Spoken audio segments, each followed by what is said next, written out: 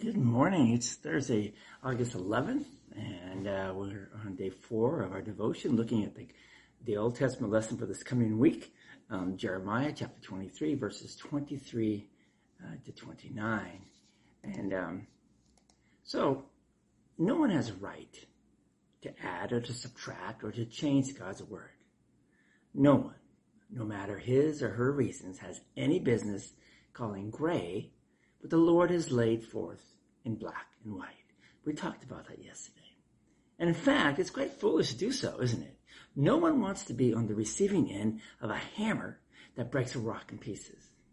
Now, sure, we grant that there's a lot of false doctrine out there that is believed and even taught with the best intentions. People just don't know the truth. But innocent motives still can't make human lies into the Word of God.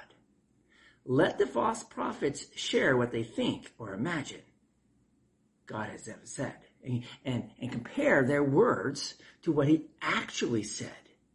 There's no real comparison. Their words are like straw, chaff, corn husks, bananas, and banana peels, things of no real value. And God's word is the grain, if you will, the kernel, the fruit, nourishing, healthy stuff that we need for life. In God's word, we find the true account of his law. We read not only what he really wants us to do and not to do. We also discover that all his commands are rooted not in some kind of killjoy spirit, but in his love for us and his desires to bless us.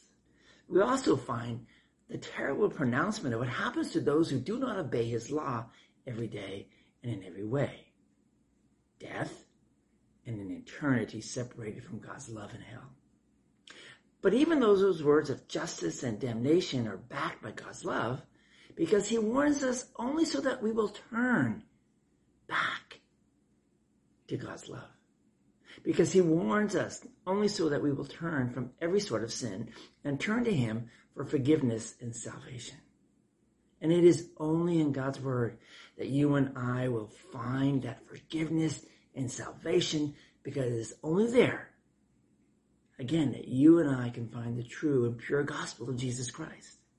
No one else but the Lord himself can assure us that he, the Almighty and Holy God, loved and still loves us sinners, you and me, the world, with a love that we just don't at all deserve. And that's what's called grace.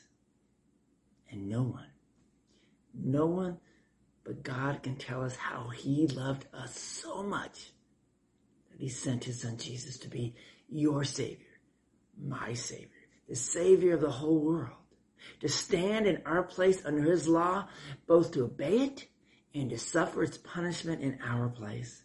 And nowhere but the gospel can we find the amazing truth and that our salvation was won for us in the humiliation of Christ's crucifixion and the wonderful victory of his resurrection.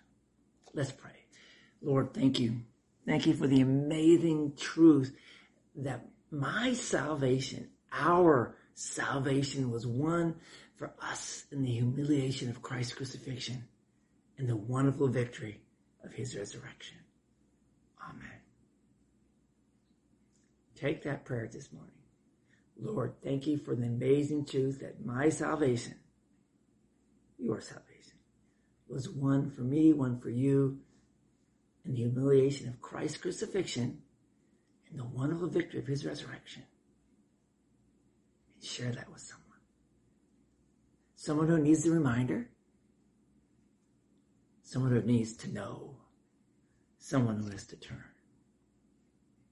Be God's witness today.